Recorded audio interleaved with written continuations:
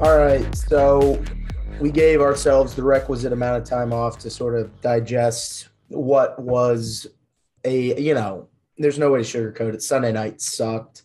Nothing beats the pleasure of watching your team in the Super Bowl, but nobody talks about how awful the next day feels if your team loses and you were overserved on alcoholic beverages, which I happen to have been. So, that's why it took until Friday for us to record, but we're here now. How you doing, big man? Well, earlier in the week, it felt like I had lost somebody very close to me. That was the feeling I had inside my stomach. I'm sure a lot of people listening felt the same way if you truly care about the Bengals, but I'm doing better. It's funny. Bengals Twitter is already talking about the off season, but I can't. It's like once a day I think of one play in that game that could have changed it. And it brings me sadness for about 5 to 10 minutes, and then I move on. But I used to, like Monday, Tuesday, I'd think about it all day. Now it's just once or twice a day. It'll get better. We certainly hope it does. At the risk of fast forwarding us into off-season mode too quickly, I think that Sunday night exposed, to kind of circle back to what we talked about this time last year, and that was, is Penei Sewell or Ja'Marr Chase the right pick? And we saw last night why that debate was what it was, or not last night, Sunday night, why that debate was what it was. The Bengals don't come anywhere near the Super Bowl without Ja'Marr Chase, and they're probably not even in that game without Ja'Marr Chase. But, having a really good O-line pays dividends in big moments just like that.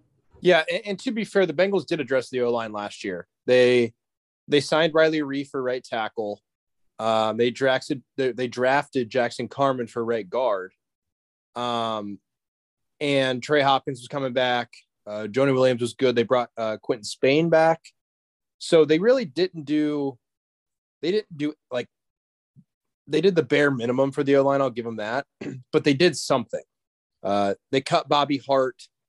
And it turns out Isaiah Prince is even worse than Bobby Hart somehow. And Akeem Adeniji was coming off an okay rookie campaign as their swing tackle, so they're going to give him a shot. So it makes sense why they took Ja'Marr Chase, and it makes sense why they didn't take. I'm being serious. If they took Sewell, I don't think they make the playoffs. No, they definitely don't. And the people trying to relitigate that debate, I think, are just totally off base by even bringing that up. Because, like we said, the Bengals don't come anywhere near playoffs. They get beat by the Chiefs by 30 if they don't have Ja'Marr Chase.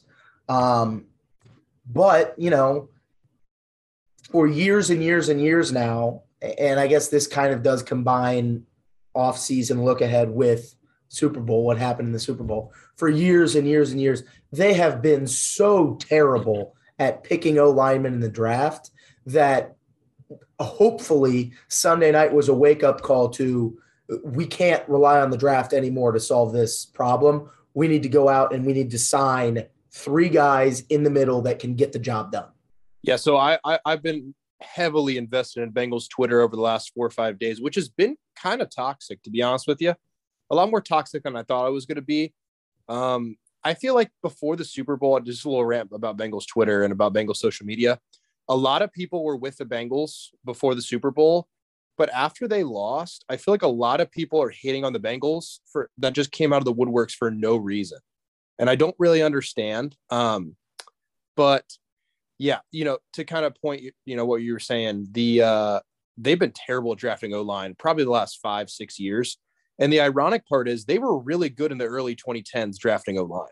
Like their O-line was probably top 10 in the NFL. So that's just a preview of a look ahead. That's today's trivia question is going to be about their success or lack thereof of drafting a lineman. But, I don't think any of us expected Jackson Carman to come in and play right away. But when we got down to the end of the season and, he had those couple of games in the middle of the year where, you were like, okay, there's some signs of hope here. He played that Ravens game. That Ravens game, he played well. Played well against the Ravens, played well against Detroit. And then towards the end of the year, it kind of just seemed like he had gone back into the doghouse with the coaching staff. And like I said, when they picked him, it was with the goal in mind of him being a project and bringing him along. Then they pick him and they tell us he's going to compete at guard. Well, I think we both knew from that point on that was just not a good idea. And when you look at their O-line, and I want to do this exercise now, which of the five guys, and I know that two of them are just going to be ruled out immediately, are you comfortable with any of the five guys on Sunday night's offensive line starting next year? And if you are comfortable with them starting next year, do you want to see them change positions? Cough, cough, Jonah Williams. Yeah. I think we're on the same page here. I'm comfortable with one. One of them starting. I would be comfortable with Trey Hopkins and Quentin Spain as depth. The problem with Trey Hopkins is he's making $6 million this year. And if they cut him, they get 5 of that back. I think they get 7 of it back. They get all. If they cut him, they get $7 million. Okay, so he's going to be a cap casualty. I think they're going to cut Trey Hopkins. And Trey Waynes, thank God. Praise the Lord. The highest paid special teamer in NFL history. And so I'm really only comfortable with one starting, and that would be Jonah Williams. And it was kind of a thing when he was coming out of Bama that his arms were kind of short. Didn't know if he could play left tackle in the NFL. And we've seen he's not a bad left tackle by any means. He's league average or a little above league average as a left tackle. But I think if he moved into left guard or even played right tackle, he could be I think that's his more natural position. What do you think about that? I think it's hard to start a guy at left tackle for this was his second full year of starting. This was his third technical NFL season now. Yeah, he tore his pec that first year. I think it's tough to move a guy inside after he's played that long if his name's not Andrew Whitworth or one of those guys that, for lack of a better term, is a surefire Hall of Famer. Yeah. But, we saw Sunday night a lot of the reasons why Jonah Williams was not the consensus top tackle in his draft. It's because he does have short arms. He's not exceedingly mobile. Von Miller, he didn't do a whole lot Sunday night, and the issues were much more with the 3 guys in the middle and the guy on the right. But when you take it all together and you look at it, you don't need your offensive line to be a strength of your team. But when it's the glaring weakness, you simply cannot live on playing games like that, especially when you look at next year and you have a schedule that features teams that have some really good defensive linemen. And we're talking about New Orleans, Tampa Bay, New England, Dallas. You just got to – you have to – and the Browns, Steelers, and Ravens. Yeah, exactly. Yeah, so I wanted to I want to say one thing about the Super Bowl. If you would have told us at the beginning of the year, I thought they were going to go 7-10, and you thought 10-7 or 9-8.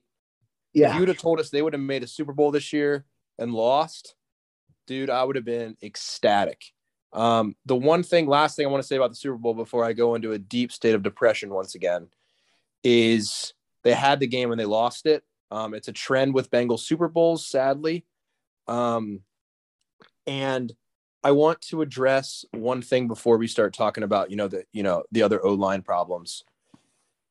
I'm sick and tired of people saying they'll be back next year, because that is just so, and I'm not saying they can't do it, but to just surefire say, oh, they'll be back next year. You don't know that. The AFC is absolutely loaded. And let's not forget this. The Bengals got kind of lucky this postseason. Mahomes had the worst half of his career. Derek Carr choked. Ryan Tannehill stinks. So, and that's not taking anything away from the Bengals, but they're packed. It is really freaking hard. Dan Marino, one of the greatest quarterbacks ever. Second full year starting, made a Super Bowl, lost, never went back. Dan Marino is probably a top 5-6 quarterback of all time. So it's not an easy thing to do, especially when you're in the AFC with arguably the most talented quarterback ever in Patrick Mahomes, and you have Justin Herbert, and you have all these guys that are just insanely gifted. Josh Allen. I'm not getting my hopes up that they're getting back. That's what makes it hurt even worse. Do you know what I mean? They had a chance and they lost, and I don't know if they're going to get back. And it was a great chance because this Rams team, I mean, just look at this Rams team. Matt Stafford, we said this on the preview pod. Turnover-worthy throws. He was going to give them turnovers, and he did exactly that. And what comes back to bite this team in the ass was what they did so well at the beginning of the season, and that is scoring touchdowns in the red zone. Those first 8 weeks of the season, once they got in the red zone, it was like, oh, they're scoring a touchdown right here automatically. And, they get the interception from Awuzie right after the touchdown to Higgins. In the red zone, can't punch it in. They get the 70-yard or 55-yard pass to Chase, get down to the 11, can't punch it in. And it just seems emblematic of a team that was one or two pieces away from just making that last play and winning the Super Bowl. And that's why it stings so much more than if it would have been a game where, maybe if Odell Beckham plays the whole game, maybe they lose by 10 and we're sitting here saying, what can you really do against OBJ and Cooper Kupp? But the fact that they are leading going into the fourth quarter, they win the turnover battle, they are doing so many great things on defense. And we've talked all year about how this offense is, they played well all season, but they can still take this next step. And it just seems like instead of taking the next step, they took a step backwards in that fourth quarter, which really sucks. Yeah. So I went back and, I looked at the box score, looked at the game flow again. They didn't score a point after the 10-40 mark in the third quarter, which is just, it was like Joe Burrow got sacked 7 times. It was kind of like the Tennessee game. They just hit a brick wall. And I don't know, I watched a video on it, shouldn't have. Film breakdown made me even more sad. They did nothing to adjust to what the Rams were doing. They did absolutely nothing to adjust. Well, and the surprising part is they did a good job in the first half. We can disagree about whether or not the scheme and the strategy that the offense had in the first half worked, but Joe Burrow was not getting hit in the first half. If they had been able to execute some of their stuff a little bit better, Joe Burrow misses a wide open T. Higgins on that first 4th and 1.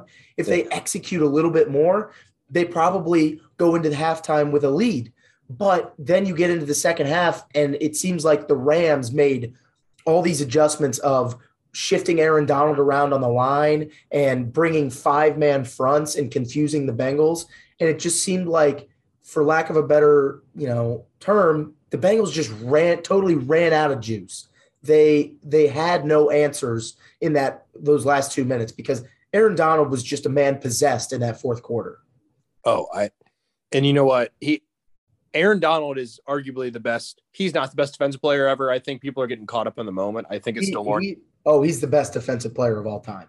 I think it's still Lawrence Taylor. But they're 1A and 1B. I agree. No, I agree. Aaron Donald in a more athletic NFL has better accolades. I would give you that.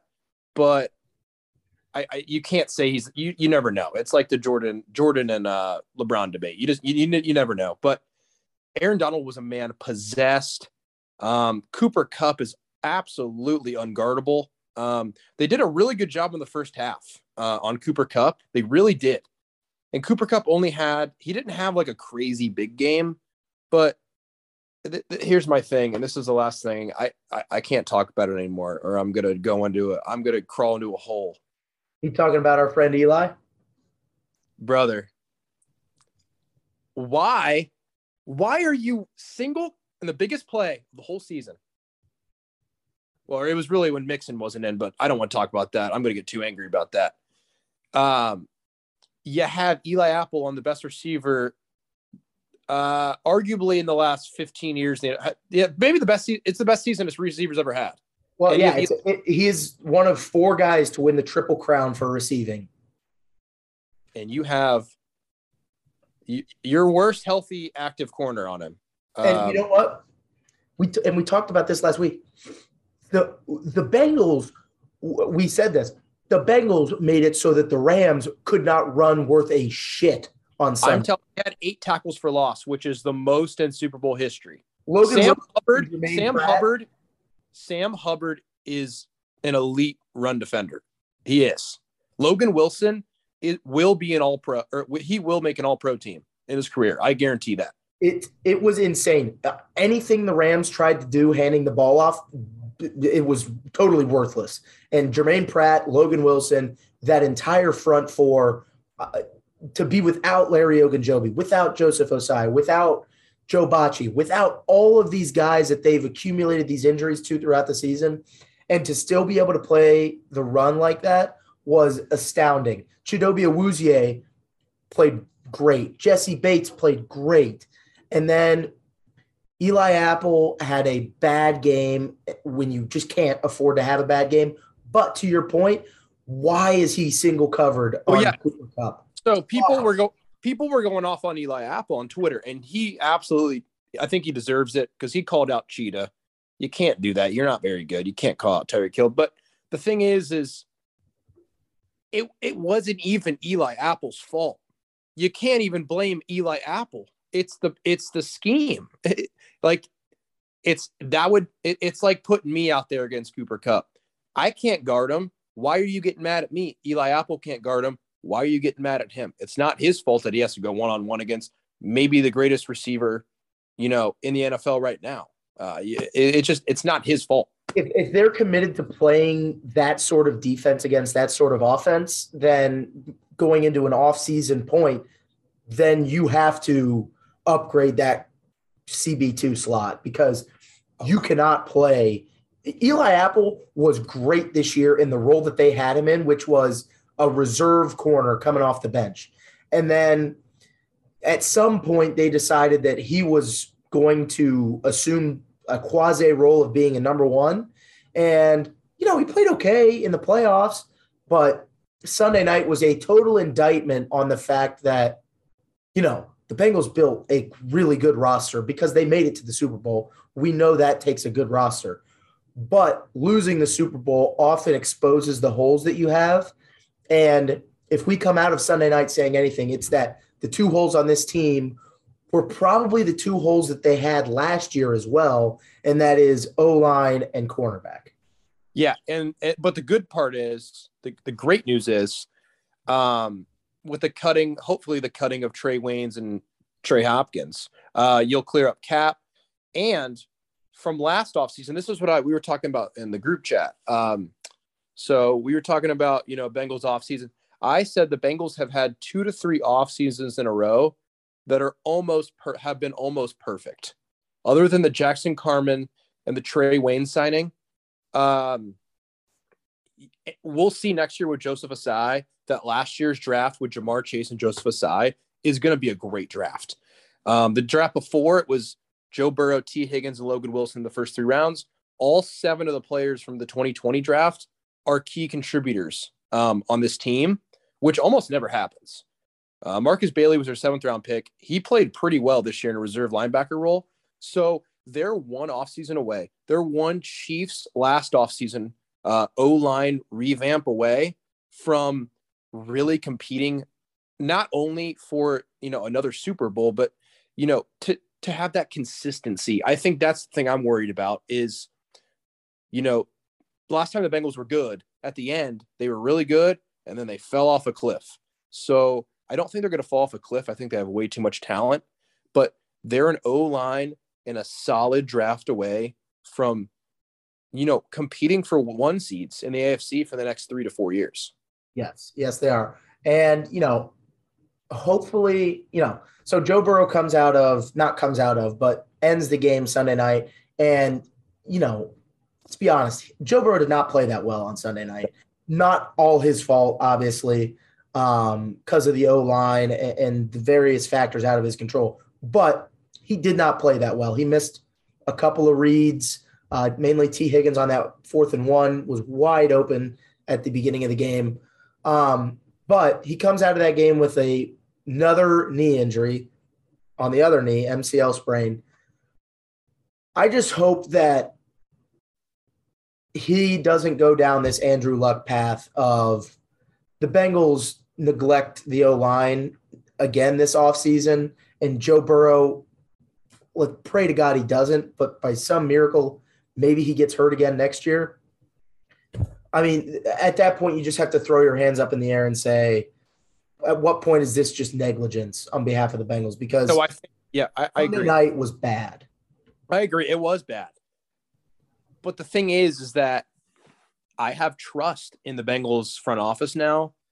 And maybe I'm naive. Maybe I'm stupid for having that. But they have spent the 4th most free agent dollars the last 2 off seasons. So I trust that, they're going to find a way to not have a Band-Aid O-line, to not have a Quentin Spain, to not have a Trey Hopkins or an Akeem Adeniji or an Isaiah Prince blocking for Joe Burrow. I do trust that because there's absolutely no excuse to make it to a Super Bowl with that shit of an O-line. Excuse my language. And you have $70 million in cap space and you can't find a way to get anybody else. There's just no excuse anymore. And also, I've been reading Twitter sources, and I know this is kind of a Super Bowl, recap, but I'm just going to throw a name out for all of our listeners. And if this happens, this will be the greatest thing the Bengals did in the last 3 years. And that is trade for Mekhi Becton from the Jets. I've seen it. I want your opinion on that real quick. Well, at some point, they do have to commit to, the Bengals are just anti-trade. They're like North Korea with how closed they are to trading with other organizations. But at some point, you have to employ, like you said, you have to employ that Chiefs approach and say, we need to trade picks to fix this thing. And whether that be trading picks to get Becton, whether that be trading picks and getting Ryan Ramczyk, whether that be trading picks and getting any person that you look at and say, this guy is a solid starting NFL lineman, at some point that has to factor into the thinking, because drafting these bums, for lack of a better term, these bums in the 2nd and 3rd round and expecting them, and later, I mean, Trey Hopkins was like a 6th round pick. Akeem Adeniji. Yeah. Expecting these guys to come in and contribute and be solid players when all evaluators thought that they weren't going to be great players coming out of college, it reflects poorly on the organization. Now, like you were saying, they've done a great job identifying league-wide talent in the past couple of years. They suck at drafting O-line. So they suck at it. I don't think since Whitworth, they haven't really picked a good one. Maybe, Zeitler. But you look at this and you have to commit money and resources, and it has to be the first priority. I get Jesse Bates. I get that. And we'll talk about him in a second. But this is the number one priority for this entire offseason, is fixing this trash heap of an O-line that you've put up with for 3 years now. Well, here's the thing. So this is my theory, and I don't know if you'll agree with this, but I think you will.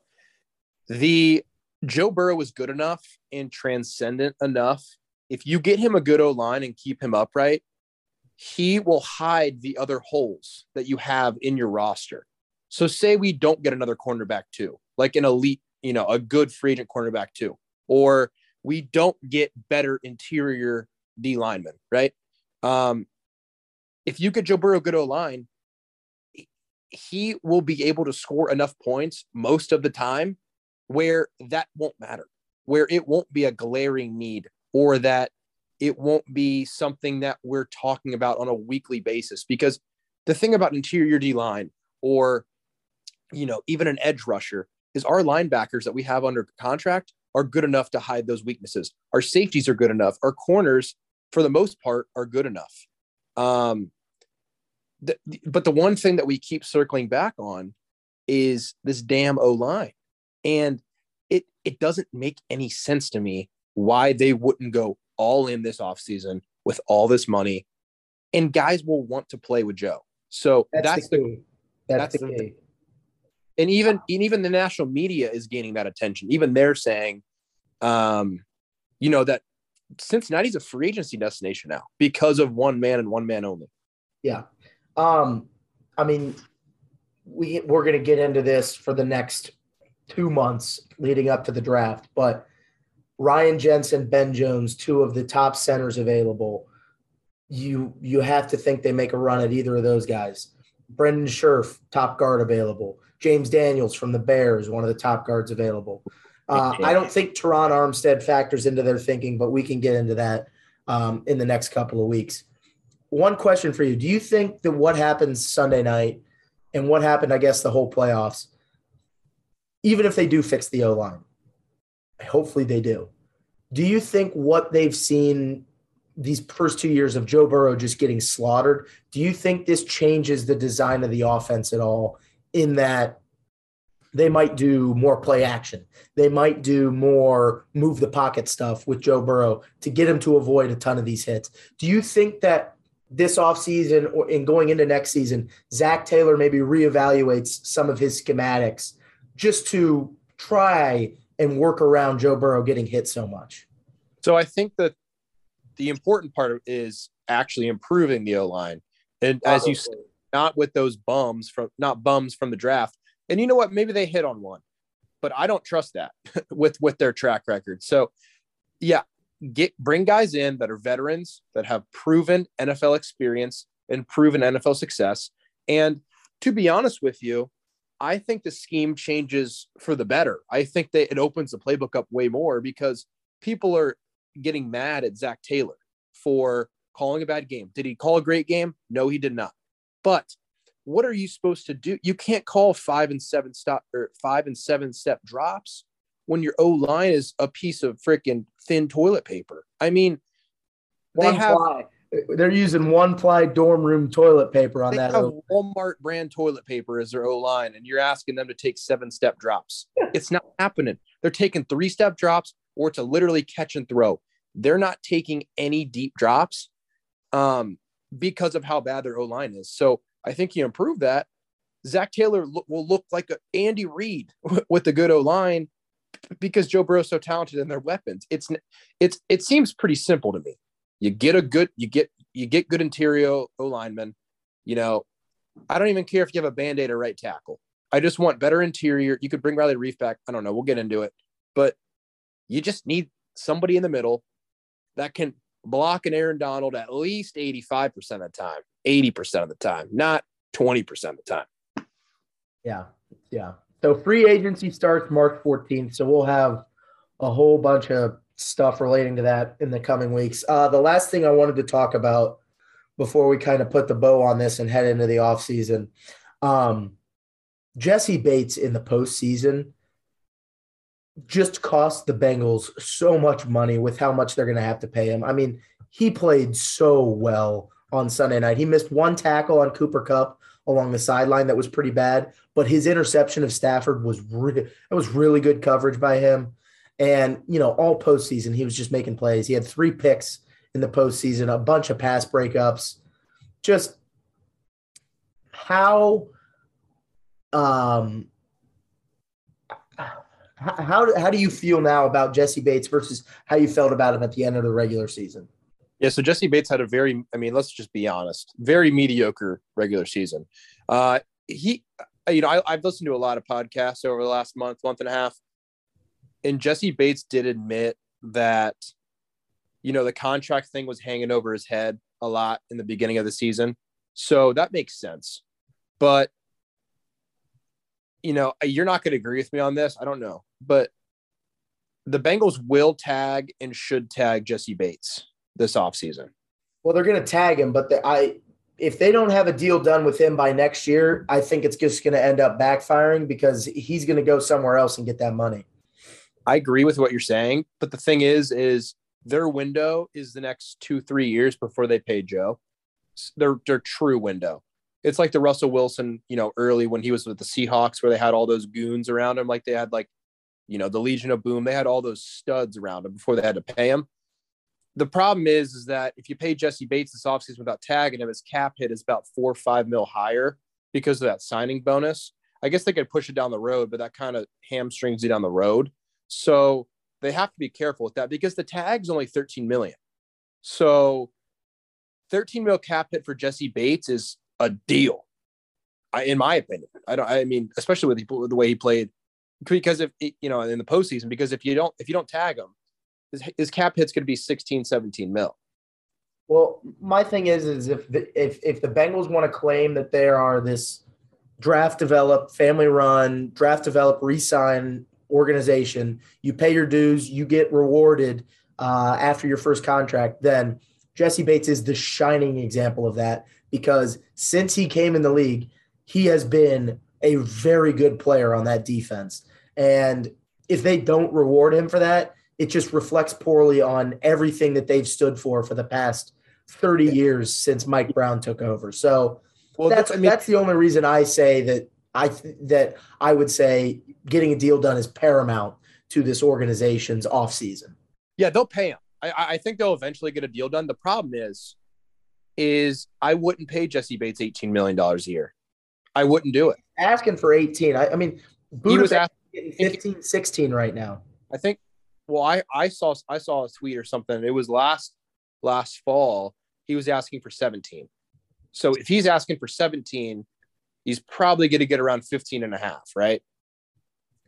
So I really wouldn't want $1.5 million out of a $220 million salary cap to only $1.5 million of that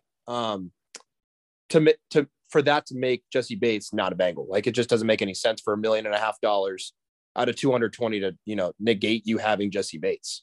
So I think they'll get a deal done, but let's hope they get a deal done. And that'll be something to watch as the season goes or off season goes along. I got one more thing. What do you got? So you see the Chiefs, and we'll get more into this. You see the Chiefs, you see the Saints, you see the Packers doing this cap gymnastics every year. Would you want to see the Bengals do that? No. The Bengals have been so good about making sure they're cap compliant for a long time. And it pays dividends in years like this because they're going to have upwards of $70 million in cap space once they eliminate the contracts of Hopkins and Waynes. But at some point, you have to throw it all on the table and say, we're doing this for the next 3 years, and we're going to deal with the consequences after that. Because if you want to win a championship, it's proven that the recipe is win it while your quarterback is on the rookie deal and he's not eating up that much of the cap. Teams that pay their quarterback as much as the Packers are paying Rodgers, as much as the Cowboys, Seahawks are paying Russ, as much as the Cowboys are paying Dak, you leave yourself vulnerable for holes elsewhere on your team because you can't fill them. And at some point, the Bengals just need to say, screw it. We're going all in for these next 3 or 4 years, and we're going to go balls to the wall and try to make this happen. Yeah. And also, one more thing, maybe the most important news of the week, Zach Taylor 4-year extension. I love it. I still love Zach Taylor. I'm not going to say that Sunday night sways my opinion by any means. But if there's anybody who is looking in the window after Sunday night and saying, I got to be better, it's Zach Taylor, Joe Burrow, and every coach on that offensive staff. Because Lou Anarumo made one mistake Sunday night, and that was calling a bad coverage with Eli Apple on Cooper Kupp. But Zach Taylor and that staff made several blunders Sunday night that made you think, oh my gosh, are we still doing this in year 3? Perfectly willing to see next year and excited to see what he does next year when he has a competent O-line for some of his play calls. But, the substitutions of Perine made no sense on Sunday night. No, they did not. But, with one thing Zach Taylor has done really well, he's a great culture builder, players coach, and he has learned from mistakes in the past. He's gotten so much better as a play caller this year alone that, the Super Bowl, I think, maybe got to him a little bit, but he's definitely worthy of a contract extension because you can't make a Super Bowl for a team that you can't win 3 playoff games in a city that had won one for 30 years and be a lame duck head coach next year. Oh no, it's a well-deserved contract extension, and I'm beyond thankful that Zach Taylor was the coach that did this this year with this team. My only point is that there are a lot of people that need to be looking at their play in the mirror after Sunday night and after this whole season. And there were just a couple of games this year where Zach Taylor and some of these play calls, like throwing that back screen against the Jets, where Joe Burrow had it tipped and intercepted, that was just a bad play call. And just, the San Francisco game, Zach Taylor keeping the ball out of Joe Burrow's hands. It's just minor things like that when you reach the stage like the Super Bowl, they just become that more evident, and you realize, we just got room to grow, and we just got to keep getting better. Did you use the L word with Zach Taylor? What? Love. You said love. I've never heard you say that before. I mean, hey, the guy wins 3 playoff games. I love him. I mean, I'm not taking him to Jeff Ruby's or anything, but he could take us with that contract extension. Right. Yeah. We'll get way more into the off season. Already started doing mock drafts. The both of us have. So that's going to be these next 2 months. We'll be having a bunch of off season stuff come your way. Just a quick little teaser for that. Real quick. Just give me your initial outlook of, outside of the O-line, your top 3 positions of need for the Bengals this offseason. Backup tight end is number 1. They need another receiving tight end if they bring other than CJ Uzama. I would look to upgrade, and I don't know, they really like Perine. Maybe try to find a little better pass catcher out of the backfield, like Cordell Patterson, somebody like that, who's going to be a free agent. And also, I think that they're going to draft cornerback in the draft, but try to find that cornerback too. So Eli Apple would be great for depth. He's a great cornerback for depth. He's really not that bad. But Eli Apple and Trey Flowers, I think both should be back next year. Absolutely. Vernon Hargreaves, by the way, we haven't talked about this. Vernon Hargreaves, get the hell out of Cincinnati. Him and Darius Phillips should be on the same plane out of Cincinnati. No, they should be on the Greyhound. Yeah, they're buying their own plane ticket out. It's ridiculous. What a dumb move that was. I've never seen that before in my life. I was beyond words in that moment. Was he hurt or inactive? It was this healthy scratch. If that tells you anything about what they think about Vernon Hargreaves. Well, I mean, I was surprised the only reason he was still on the roster was because Darius Phillips got hurt. And the only reason Darius Phillips was still on the roster is because only God knows why Darius Phillips is still on the roster. But I don't know. Lots of stuff. But so you said tight end, backup running back, and corner. Yeah. I agree with you on tight end. I agree with you on corner. And then, they just have to – interior D-line should be a big focus. Yeah. Keep Ogunjobi, keep BJ Hill, hopefully, and then draft a guy, maybe sign another guy. But your edge depth is starting to look clearer for next year. You've got Khalid Kareem, Trey Hendrickson, Hubbard, Osai, Cam Sample.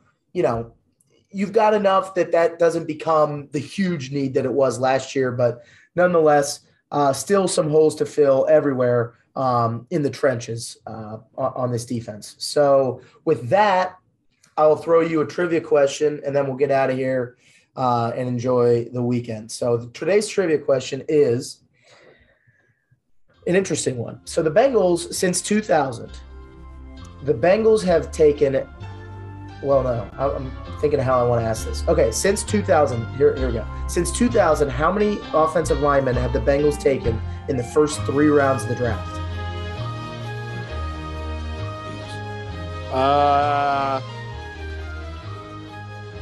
Honestly, I don't know. 18, 17? 10. Okay. They've taken 10.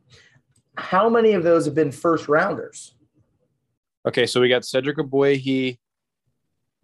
Oh, was Andrew Whitworth the first rounder? No, he was not. Okay. Ogbuehi. Oh, God. The 2 others, there's 2 others that are pretty recent, and then the last one was in 2002. So I wouldn't expect you to know that one. Oh, it's Zeitler. Zeitler is one of them. Yeah. Oh, do you say Ogbuehi? Ogbuehi, Zeitler. Is there another recent one, or is it dude? Who am I missing here? Big Tubby. Oh, Billy Price. Billy Price. Oh, so there were 5 first rounders. I screwed up. So Billy Price and then Big Tubby, Andre Smith. Yep. And then Levi Jones in 2002. So those were the 5 first rounders. So you'd say they hit on none of those guys. You could say Andre was the first rounder too. Who? This was a bad question by me. I apologize. Wait, what name did you say? Jonah Williams was a first rounder too. Yes, he was. Also, Jake Fisher was an early second. Jake Fisher was an early second. So if we look back at these 5 first-round O-linemen that they've drafted since 2000 and 2001, 2, 3, 4, 5, 6 first-rounders, sorry. 2 of them have been good. So Zeitler and Jonah Williams. Andre Smith was okay. Not worth the fifth pick, but he was a decent lineman. Some of these second and third rounders weren't bad. I mean, you had Eric Steinbach in 2003. He was okay. Andrew Whitworth was 2006, probably the best modern lineman for the Bengals, up there with Willie Anderson. I mean, you've just got a dearth. Clint Bowling was 4th round in 2011. You said Russell Bodine? Russell Bodine was a 4th rounder in 2014. With Carolina. Big Fisher in 2015. And then it's just been a really bad job of picking O-linemen for a long time. So trivia question, how many first-round linemen since 2000? It was 6. I apologize for not having my information correctly sorted on my end. But nonetheless, that just goes to tell you the Bengals are not great at doing the O-linemen in the draft. Yeah, they're not.